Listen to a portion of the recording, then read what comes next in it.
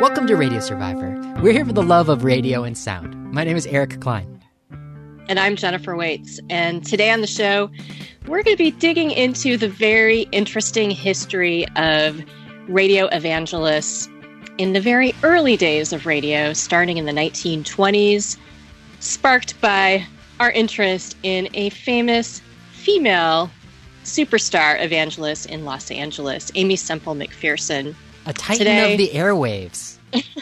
A titan of the airwaves, and recently kind of brought to attention because she's the inspiration for a character on the TV series Penny Dreadful. So it seemed like a timely time to dig into this history. Right. And we've learned from, I'm sorry I interrupted this, but we've also learned by doing our little bit of research that Aimee Semple McPherson has been a part of the pop cultural imagination of the 20th century, maybe recently forgotten, but there's been movies, there's been book characters. Numerous times Aimee Semple McPherson's inspirational life story has been used in American culture. So we're going to dig into all of that. Yeah, sort of lost to perhaps the current generation, but in the past she was this looming figure. So we want to bring back that story to people who may not have caught that story the first time around. So to help us unpack all of that, our guest today, Tona Hengen, wrote the book Redeeming the Dial, Radio, Religion, and Popular Culture in America. And she's also a professor of history at Worcester State University. Tona, thanks so much for coming on the show today. Thanks for having me. I'm delighted to be here. So can you start by telling us a bit about the early days of religion on the radio? I'm curious who was broadcasting and when this all started. Well, it starts almost immediately as soon as radio broadcasting begins. There are churches, individuals, preachers with the gospel bug who immediately recognize radio's potential to reach, beyond the confines of a single congregation. And so you have broadcasts as early as 1921. Usually the one that's credited first is KDKA in Pittsburgh, where they are essentially simulcasting a church service. And then various preachers look for ways to get on radio or to utilize radio or to have a presence on radio. And so in the very early 20s, you have, again, individual preachers just reaching out to radio stations and either purchasing time or requesting free airtime for what they see as a public service and to expand their reach. So we see it, really concurrent with the very beginnings of radio. It takes almost no time for religious leaders to become religious broadcasters. And was this all kinds of religion that you were hearing on the radio, say in 1921, 1922? It is. That said, those who were on the evangelical fundamentalist end of the spectrum were more eager to essentially to translate revival services and church worship services into the medium of radio. They seemed more eager to embrace it, willing to experiment with it. They see it really as an outgrowth of all the efforts that they were making using existing print and other kinds of media to reach out to grab converts and to convert people. So for those who are really missionary minded or evangelical minded, it is that's kind of the more natural end of it. That said, that said, there are early broadcasters in the less evangelical churches, what we'd call the mainline Protestant churches, and Catholic services as well. The Latter-day Saints were early adopters, creating a broadcast. And so there's, I think we see it across the religious spectrum.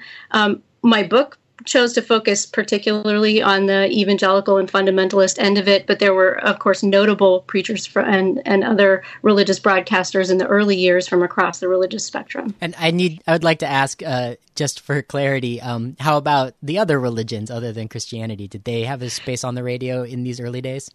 Yeah, so it's a great question, and I wish I had a better answer than I don't know. Yeah. It was difficult to find evidence of other religious traditions adopting radio or using it in the early years.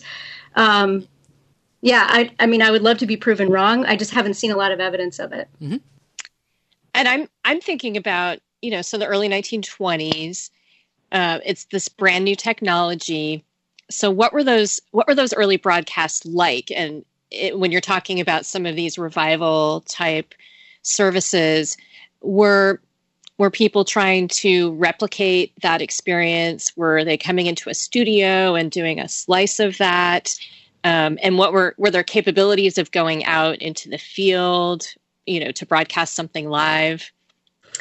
So I think it's a blend. There are some studio productions where they essentially are re-speaking or redoing the kind of sermon that they would give in a church without it being a church service. So those are, a preacher will use airtime that way to deliver a sermon. And the purpose of those sermons, there's a kind of narrow band of messages in those sermons. You're going to hell if you don't repent. Christ is waiting for your decision. If your life is not going well, here's how to turn it around. Those kinds of messages, always at the end leading to, if you felt something during this service, please make a decision for Christ. So these are very, very evangelical oriented. But they also, music was a huge part of these from the beginning. It wasn't just the spoken word. Revival Protestantism is very much a religion of the spoken word, but music is such a huge part of it. So they would often have choirs or quartets in the background, and would bring choirs into the studio or would bring the microphones to those choirs to give the full feel of a worship service, kind of weaving together the spoken word and the sung word. When you're talking about that, it's reminding me of this great episode we did with Lerone Martin. Yes. Yep. Where he talked about preachers on wax. Yes. And how, African-American preachers didn't have access to the airwaves. And so they released sermons on 78 RPM records. Can you talk a little bit about that kind of, how that intersects with your research too? Yeah, I listened to that episode. I'm a fan of his work. I read his book, and that was just mind blowing to me to think about phonograph records. A lot of the people that I had looked at, all the people featured in my book are white, and therefore had the access that came with, white privilege and their church's cultural power to be able to access the radio airwaves. They were considered like suitable for radio, even though they were often, they felt marginalized because of their religious conservatism. But the reality is they weren't marginalized at all. It was the Black preachers that somebody like Lerone talks about who couldn't get on the radio, and so who had to distribute their message in another format. Some of the folks that I looked at made transcription discs of their radio programs and then would mail those out. So that was a kind of syndication going on with transcription discs. For people who may not know what those are, could you explain what a transcription disc is? I got to confess, I've never seen one in real life, but it's a kind of a record format that makes a recording of a live broadcast, and then sometimes on glass, if I'm not mistaken, and then those get mailed, they get shipped to a radio station, and then they can be played on the air as a way to rebroadcast a program. But a lot of the stuff that I looked at was live, and so I don't always have recordings to listen to. I sometimes just have descriptions or program notes or things like that to help me understand what programs they were offering and what they might have been saying on them. So I actually used a lot of print sources in trying to do research on radio in the 20s and 30s rather than recorded sound archive sources. The sound archives that I did have access to were kind of few and far between. They were just like little gems when I could find them. Yeah, I was interested because before we get into Aimee Semple McPherson, you'd shared some material of hers that came from 78 RPM records. So it got me wondering if there were also some of these radio evangelists who were releasing records in the same way that the African-American preachers did. And there were. One of the things that we learned from Lerone Martin when he was teaching us about this topic is that he was explaining how a lot of times the white preachers in certain markets were being offered airtime in the less desirable chunks of the airwaves for free, so that the radio stations could fill it with a kind of community service that they could be proud of. That if they couldn't sell that airtime, they would give it away to certain white preachers. But we also learned that the African American preachers who were using recordings, who were using vinyl records to get their messages out, were also starting to make or wax. Yes. Or wax and the shellac. Yep.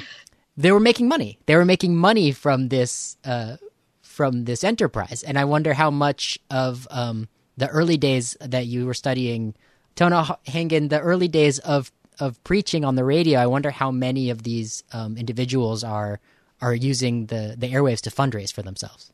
Right. Yeah. No. Right.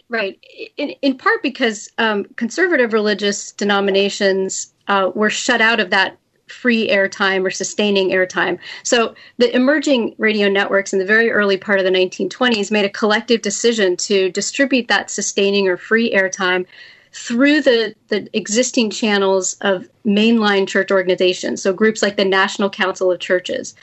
And what that did was, for conservative groups, it basically locked them out of access to this free airtime. So of necessity, they became commercial broadcasters from the very beginning, and they got very good at using fundraising appeals in order to keep themselves on the air. So this isn't, and I mean, there's a sort of a stereotype of a greedy evangelist who's just like raking in the money and then using it to buy yachts.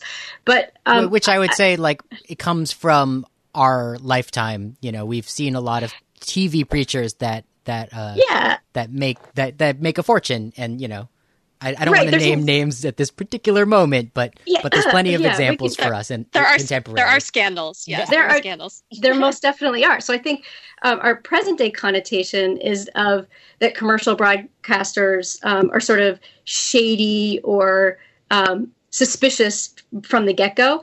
But the reality is, for these very early preachers, it was expensive to purchase airtime, and they were essentially some of them were cobbling together airtime on a series of stations that may or may not have been networked. And so they were buying airtime up so that they could be heard over a certain geographic area at a certain time when they did their programs. And so the appeals for money to keep themselves on the air were genuine, like were actually needed. And not all broadcasters were commercially successful. Those that were, though, figured out, like Sister Amy, figured out what was appealing, and essentially kind of delivered an entertainment product that people not only felt was theologically relevant, but was also just enjoyable to listen to. And so religious broadcasting has surprising staying power on the air. And in a way, their being shut out of sustaining time kind of honed their ability to make something that could be commercially successful from the start. It occurs to me that now on the radio dial in our current culture, it's a given that there are Christian radio stations, right? But were there Christian radio stations in the early days of broadcasting, or was it it was a hodgepodge? There's a radio that would have some Christian programming. It would also have, a variety of other programs. Yeah. So if you think of Christian radio now, you think of these like really polished, syndicated, very corporate enterprises in which you have recognizable programming that goes throughout the week. Any Christian station is kind of like this, and there's a tremendous sameness to the way they sound. Mm-hmm. It's obviously a lot more experimental in the 1920s. One of the folks that I looked at was an evangelist out of Chicago named Paul Rader, who was one of the very early ones. And he ended up buying time on Sundays from a local station that specialized in the farm market. So they would be like, the livestock report and a baseball game, and then his service. And sometimes even in the same day, they would go back and forth between his programming and the programming of that station. So it was less. There were few stations that were fully devoted to Christian broadcasting. Christian broadcasting made its appearance wherever they could purchase time, or on networks that were more favorable to it, like the Mutual Network. But there were very few that were like full-on Christian radio stations. Now, which I guess brings us back to Sister Amy, because she's one of the very first that develops a station that's fully owned by that religious organization, and that essentially operates one of the very first fully Christian radio stations. Wow. That's that programs throughout the week from its own studios. Lots and lots of different kinds of Christian programming. It's so exciting. Yeah. Because we're going to talk about Aimee Semple McPherson, who is this remarkable woman in radio history. I can't wait. I know, who we've been fascinated by on the show for so long. So we have so many questions. It's hard to contain ourselves. I'm kind of interested in this whole landscape, and what was the regulatory landscape like for religion on the radio? So when Aimee Semple McPherson decides that she actually wants to build her own radio station, were there rules about religion on the radio at the time? So that it's a developing story over the course of from the 20s into the 40s. And one of the things I write about in my book is how religious broadcasting came to be seen as a controversial topic on radio, but that wasn't until the late 30s. And in part, it has to do with Father Coughlin and with the lead up to World War II and kind of dangers of spreading divisive messaging on the air. Right, because tell us a little bit about Father Coughlin if we're not familiar. Yeah, so he's a Catholic priest out of Michigan, and began with a small show that became larger and larger until he was essentially was running a political party in opposition to FDR and the New Deal, and was receiving tons and tons of letters from around the country. And over the course of the 30s, he kind of moved farther and farther to the right toward anti-Semitism, and became the focus of a lot of concern about the possible uses of radio and the dangers of mass media in a time in which so many people relied on media messaging. So, but because of course by the late 30s, everybody has a radio, right? In the early 20s, it's not necessarily the case. Right. So when Sister Amy decides to start a station, hers is early. Hers is 1924. And in those years, she just had to show that like any station, she was operating under the current licensing rules of putting out a programming that was in the, quote, public interest, convenience, and necessity. So when I was researching her, I was able to find her FCC license applications for the late 1930s. And in them, she is essentially making the case that she is providing a community and public service by providing like uplifting music and by providing like a ministry to people who are sick and shut in and who are confined to their homes and things like that. So she was making the case that her station, which by then had been on the air for quite a while, was a community asset and not just a personal vanity project, or not just a way for her church to make money. And Aimee Semple McPherson's radio station was always in Los Angeles, right? Yes. So it was KFSG, and the studio was in Angelus Temple, which, if you know Pasadena, near Echo Park, it was this beautiful domed auditorium that she had constructed. It was really one of the first mega churches because it had a gigantic auditorium with red velvet seating, and she just packed the house night after night. Especially on Sunday nights, she would do these grand. She called them illustrated sermons. So it's kind of interesting that they were rebroadcast on radio as well, but they were very much like performance extravaganzas in grand Hollywood style. And she had a studio in that temple as well. And then she did a fundraising campaign in 1923 and 1924 to construct a radio station. And she had 2 towers built on top of the dome. So the dome had these like two crowning, she called them tapers. There were these like steel radio towers that came out of it. And that station was in operation under the call sign KFSG, and as the outreach of the International Church of the Foursquare Gospel. It was on the air for 80 years. That's amazing. And I'm curious about kind of what led her. I mean, obviously she had these visions of grandeur and building this amazing. Right. That's very ambitious, right? Yeah. I'm curious about her radio history before launching the station, and if she was on the air anywhere else, and what prompted her to have her own license. So she had the occasion to sort of investigate or hear or learn about radio, as soon as radio started in 1921. She remembers that the first time she was able to preach on the radio was in April of 1922, which was during a revival in Oakland. And one of the very first radio stations, the Rockridge radio station, gave her some free time on a Sunday morning, and it was during the Blossom Festival. So they were broadcasting free to all these people who were attending the Blossom Festival. So she already had the vision of needing to reach out to big audiences.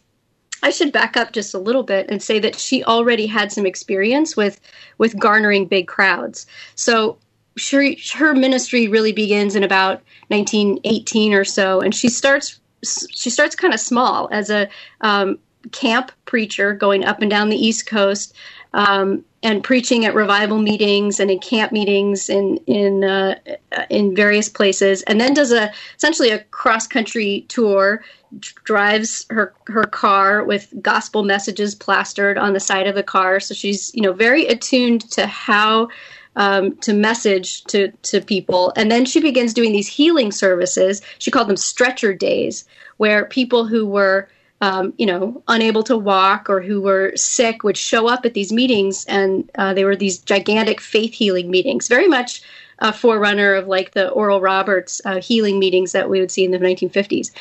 And so she was already thinking in terms of crowds. So when she gets behind the microphone in April 1922, she remembers that she was describes herself as being terrified, but then just kind of like gives herself over to the experience of preaching to a virtual crowd, to a crowd that she can't see, but that she can imagine.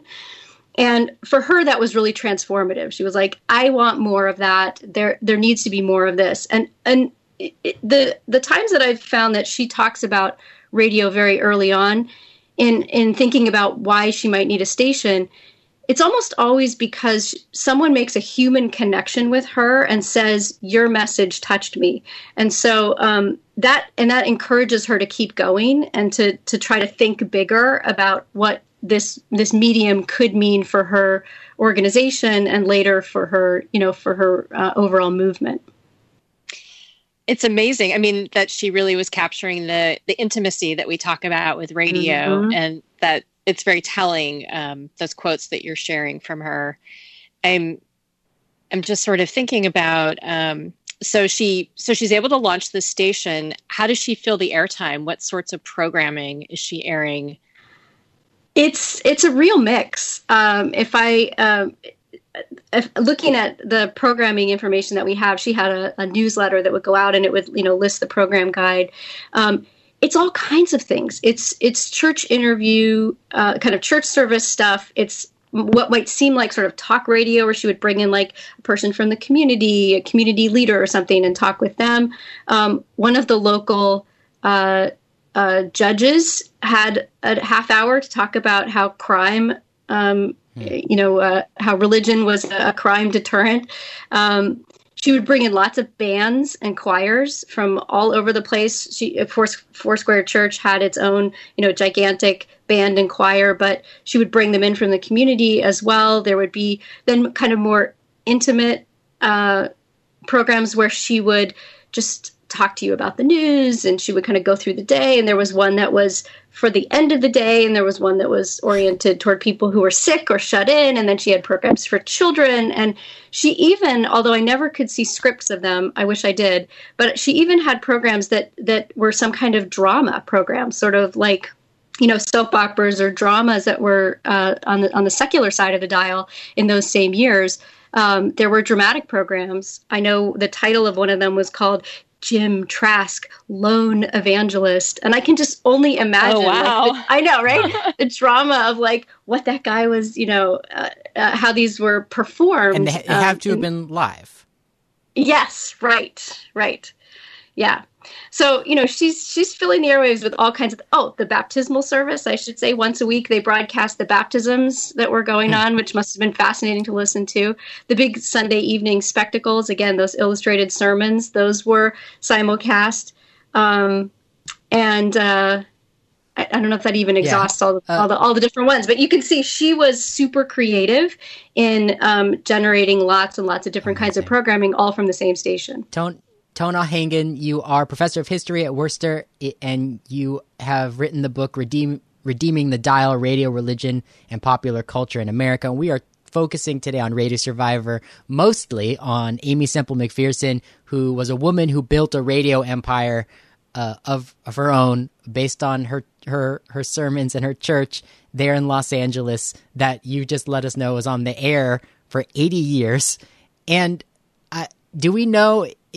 Did Aimee Semple McPherson run the radio station and the church, or did Aimee Semple McPherson hire some radio staff? It's amazing to think about programming. We know that the radio wasn't on 24 hours a day back then, but no, right. It sounds overwhelming to think of programming a radio station and having your own church. No, she had a whole staff, and it wasn't just the radio station and the church either. She had a huge soup kitchen. She had one of the largest relief organizations going, private relief organizations in Los Angeles during the Depression. And she had a Bible college that was one of the early ones there that's still around. And so this was not just a small ministry. She had great ambitions for it and really built more than just a media empire. She built really a whole religious empire there in Los Angeles and really made it her home. It's kind of mind-blowing also thinking about a woman during this period of time creating a business like this. Totally. Yeah. And did you come across, did she have any pushback? I would imagine she would have. Well, it's interesting. She had this. Yes, there was some pushback. She was seen by some who were even more fundamentalist. She was seen as a little bit worldly, as a little bit of a showboater, as a performer. She looked fancy, and there were prohibitions in the fundamentalist world against too much worldliness or silk stockings or bobbing your hair or things like that. And she kind of embraced all of that at the same time that she was also running, a ministry that had a very conservative theological bent. So she managed to walk that fine line. And there's very few people in the Pentecostal world in those years who were able to do that to the degree that she was.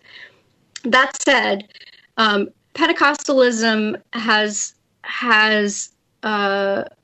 made place for a wider variety of voices and has embraced women's religious leadership in a way that some other denominations didn't. And so there was the ability in Pentecostalism, which was a new religion in the early 20th century, to amplify women's voices in a way that really wasn't there for super conservative Baptist or Lutheran denominations, for example. And what about Aimee Semple McPherson's voice on the radio?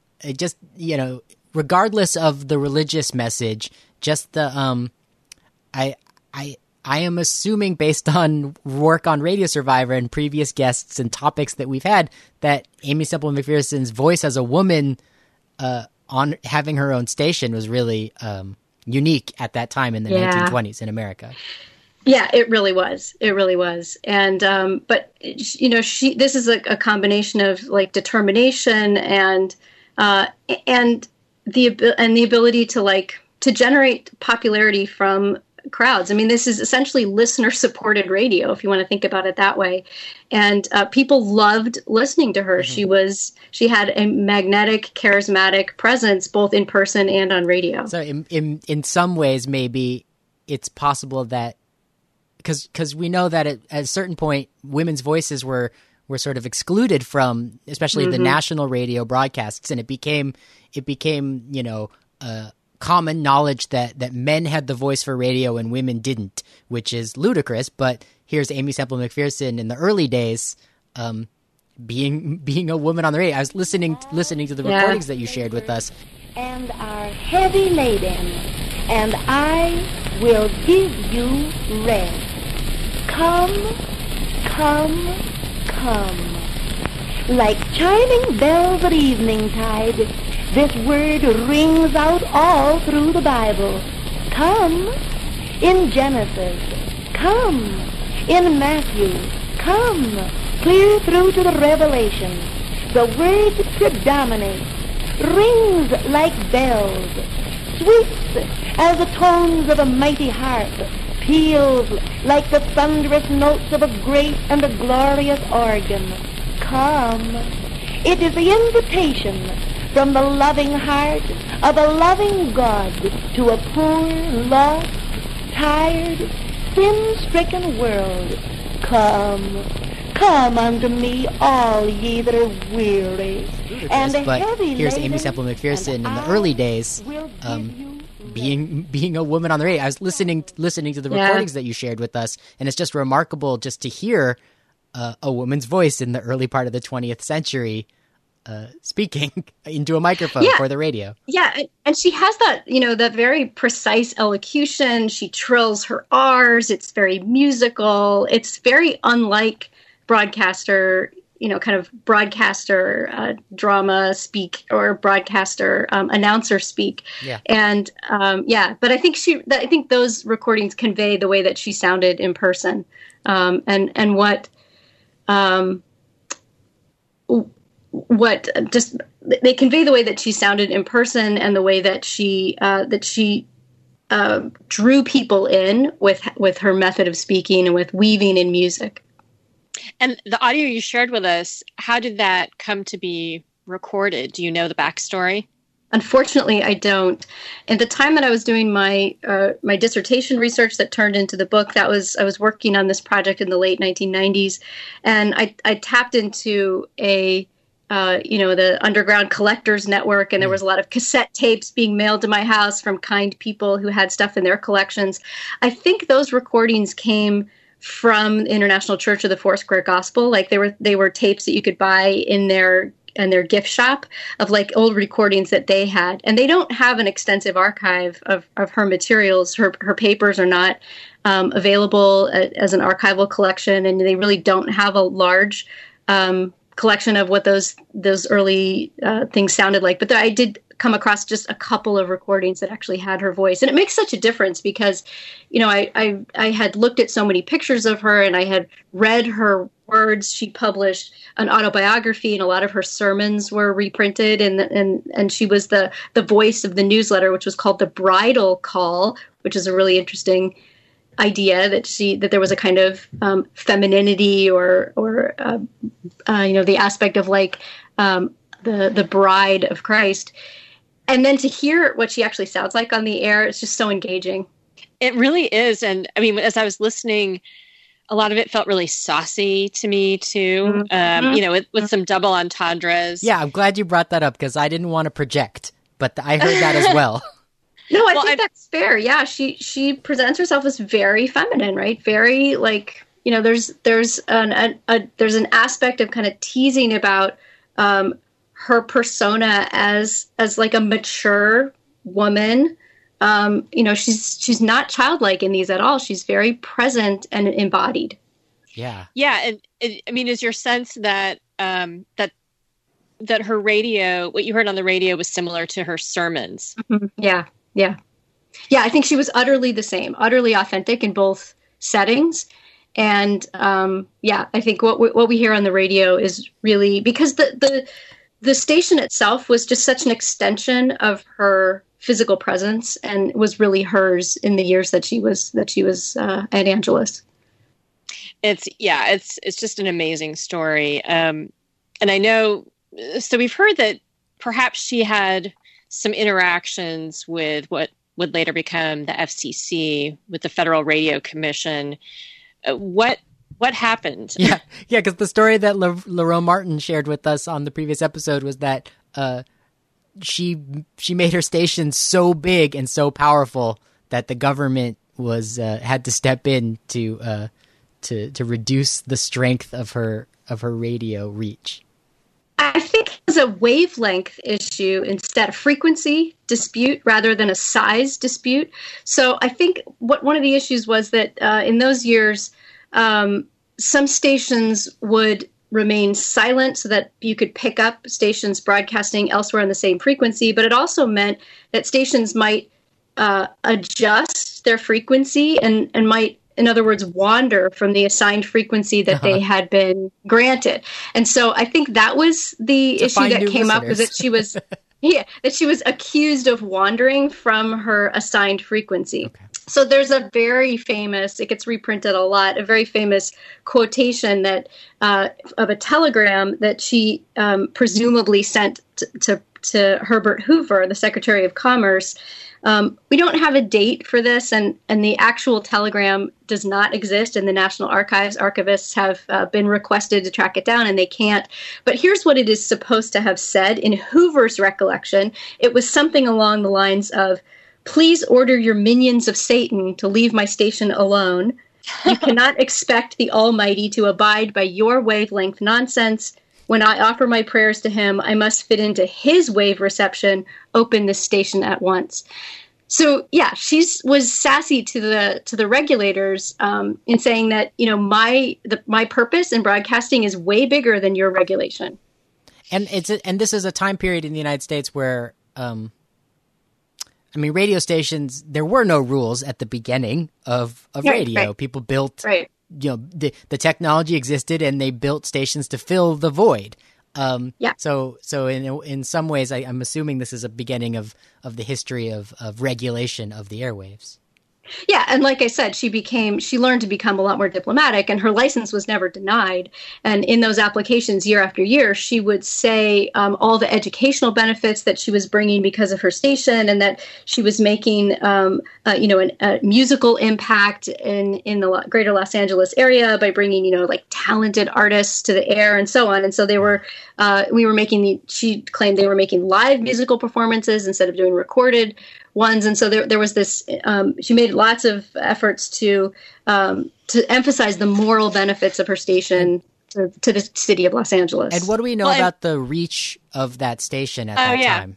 That's what I was going to ask. Like, who is the audience? Because it certainly sounds like you're talking about, or that she's talking about her audience being really all of Los Angeles and everyone. But is it bigger than that? Is it? Yeah, and bigger than that. Yeah, it's a 500-watt station. And so, again, depending on like the time of night and whether other stations in other cities are being silent, the reach of her station was pretty wide, and she would get letters from all over, at least all over the West Coast anyway, and in the Pacific.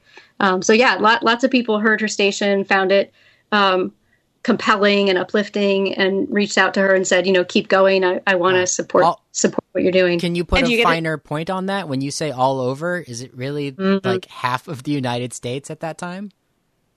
The West Coast, smaller back then. Right. I think as a 500-watt station at that time, again, depending on the time of night and how far it would carry, I think you get these, and it's a little bit like DXing, right? Where you can sometimes hear a station much farther than its reach is supposed to be because of the way it reverberates around the atmosphere. Yeah. So I think, she's always pleased to see people writing from far away. So although the temple itself was in Los Angeles and lots of people could come in person, and she would, again, pack that auditorium every week, it was also the case that she was always delighted to see that her message got much farther. And I should also say, too, when she traveled to other cities, she became one of the celebrities of the 1920s, right? The 1920s is an era of like this emerging idea of the celebrity, and she's one of them, just on the religious side of it. And so she would go to other cities, and when she did, she would send out a whole press kit ahead of time and say, make sure you book time for me on local radio stations. Wow. Mm-hmm.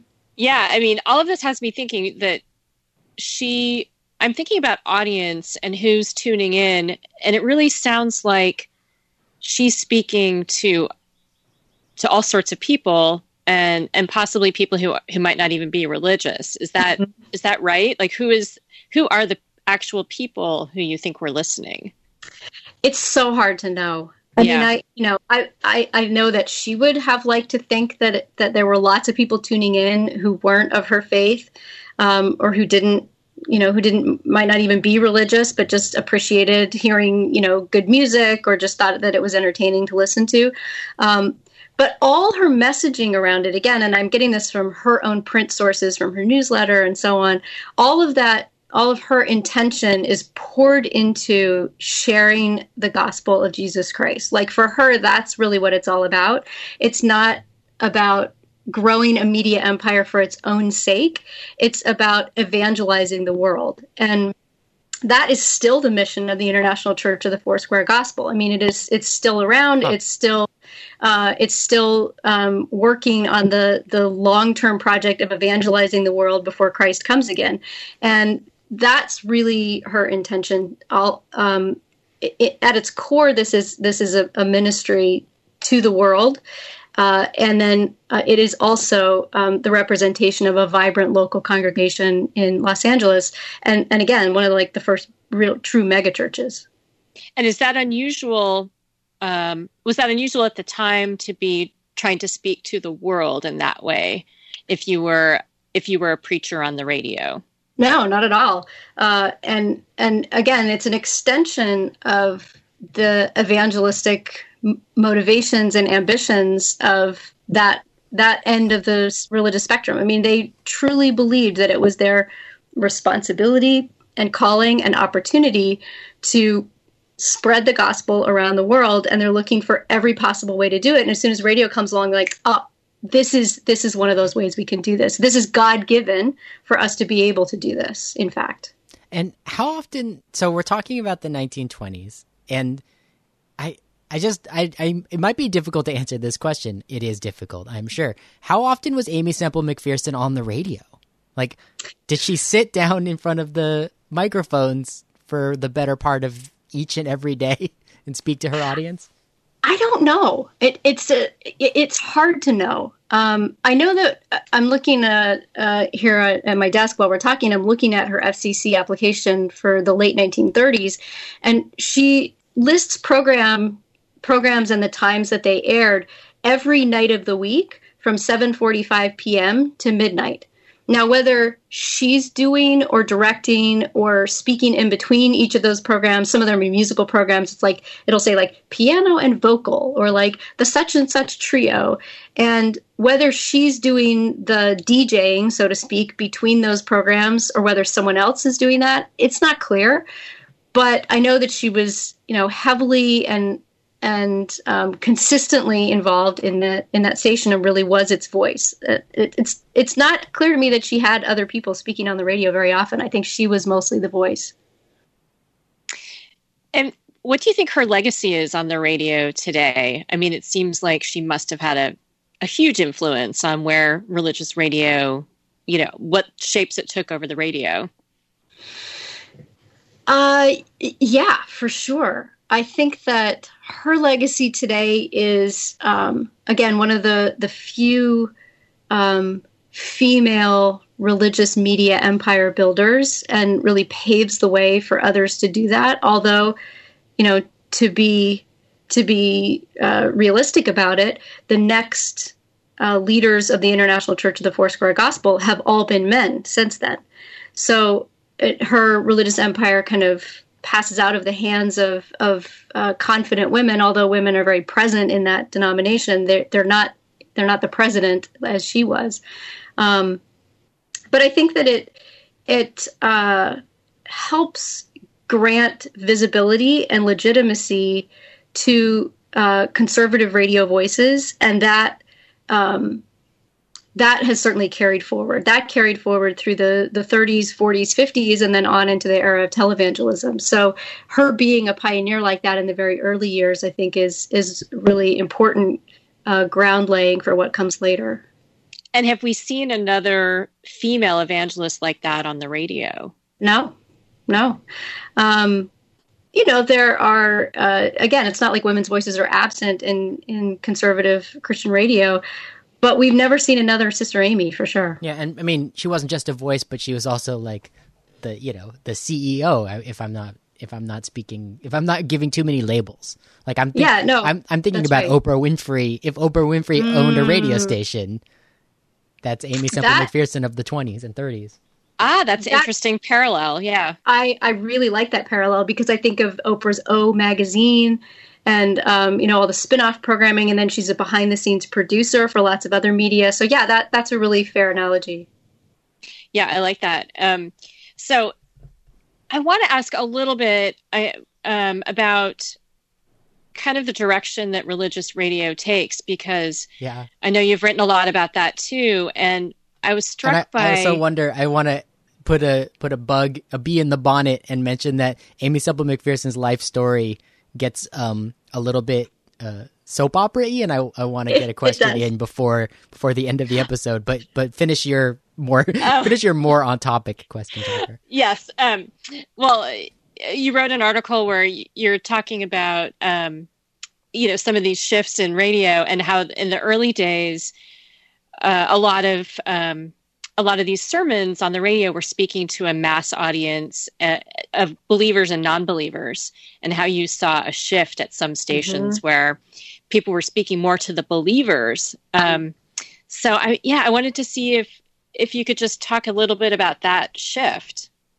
Yeah, I do see that happening. And again, it's not that evangelicals abandon the project of evangelizing the world or speaking primarily to non-believers or trying to draw people in and get them to make, a crucial religious decision.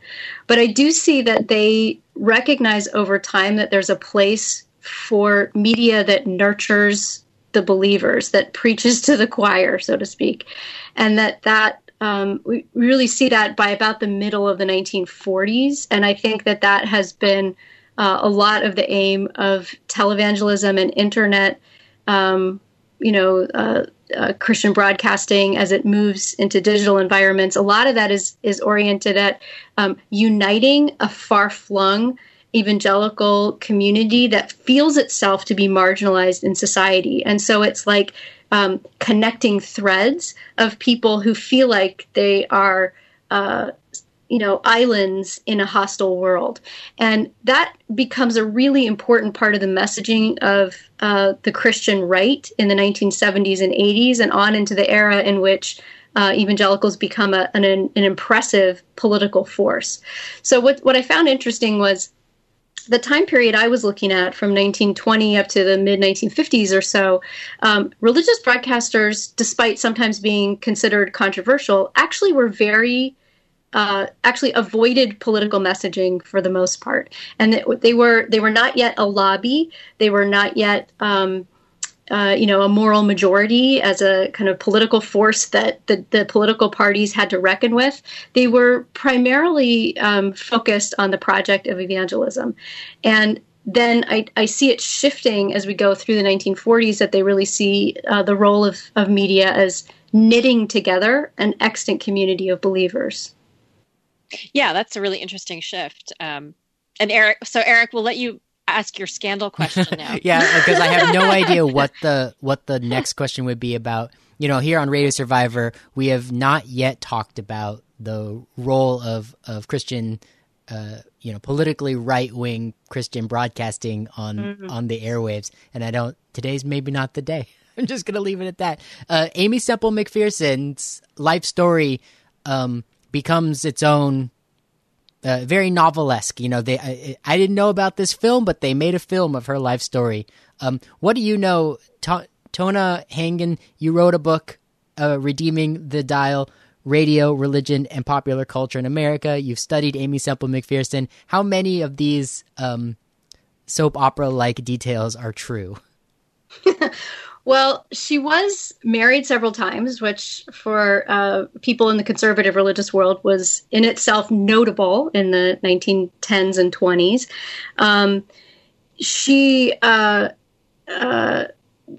Although for a lot of the time that she was building that ministry, she was essentially a single mother. And that was, kind of like raise an eyebrow there. It's a big deal for any woman in the 20s, not just a woman who, runs a radio station and a megachurch. Right. So she was widowed very young. She married a Pentecostal preacher essentially as a teenager, and they went off to China to convert China. And he died there of dysentery and malaria, and abandoned her in Hong Kong, 8 months pregnant. And so she came back home and worked for a while, and then married a grocery salesman. And that marriage lasted a little while until she felt like she was really truly being called to evangelize, and essentially left her husband and went on the road.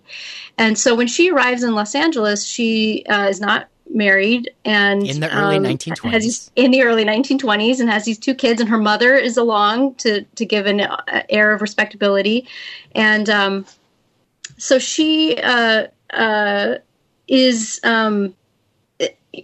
has this, again, dramatic rise as a powerful single woman building this business and this religious organization in LA. In 1926, May of 1926, she disappeared.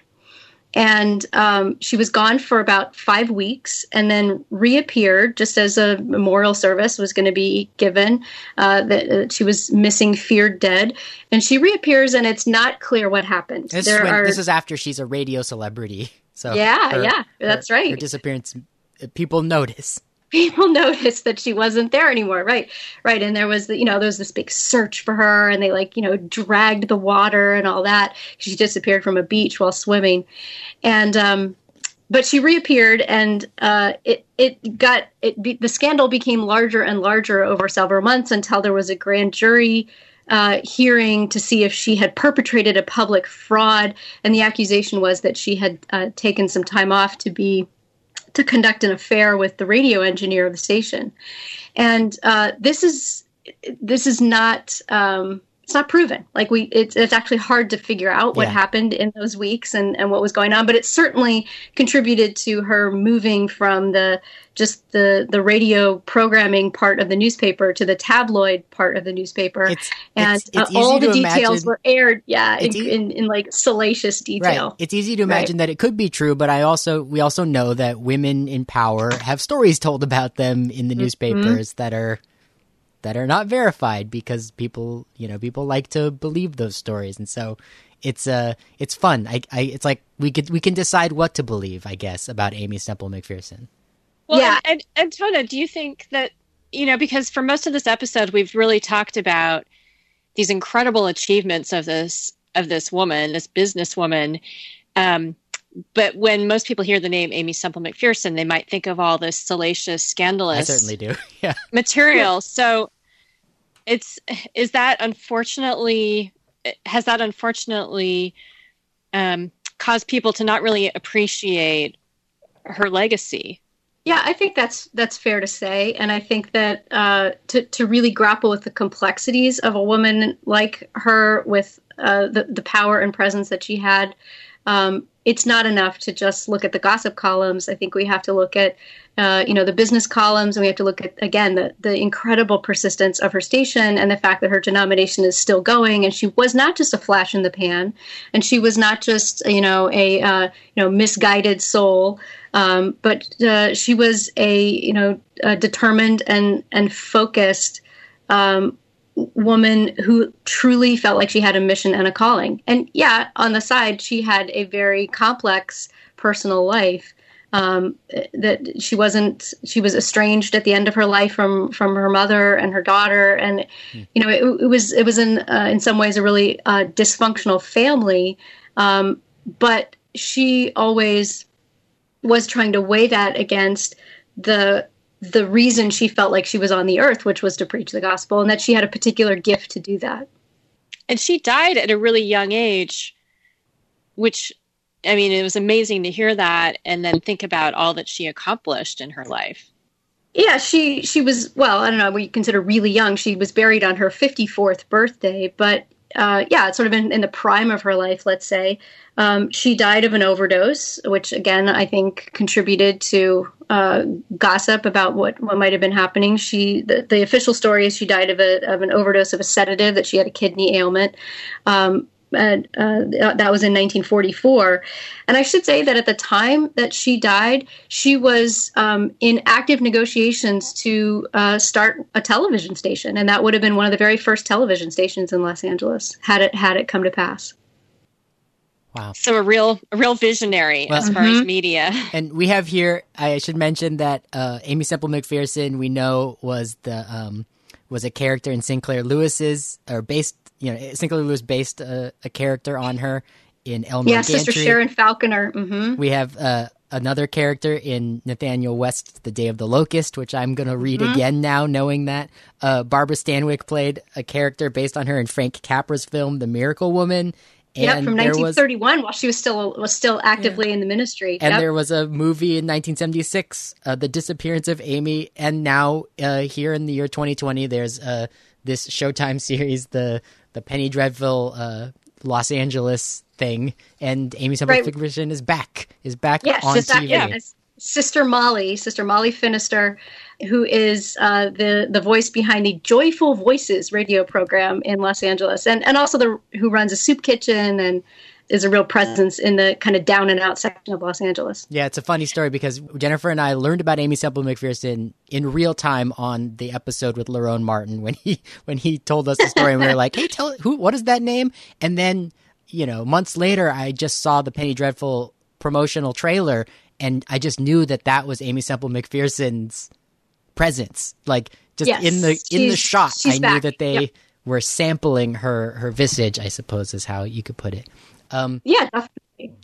Well, and they definitely portray Sister Molly as this warm character, I think likable and a little bit manipulated by a cold, calculating mother. It looks like, it's kind of not as forthright a personality in her own right as she was in real life. Yes. The picture you paint of Sister Amy is, a force to be reckoned with. Yes. And it's pretty amazing, really, to think about all that she accomplished during that period of time. Yeah, for sure. I just imagine that, we were talking on today's episode of Radio Survivor about the possibility that Aimee Semple McPherson's radio audience might have been believers who were appreciating the gospel that she was preaching, but also just might have enjoyed the sound of her voice, like a woman's voice speaking into the radio.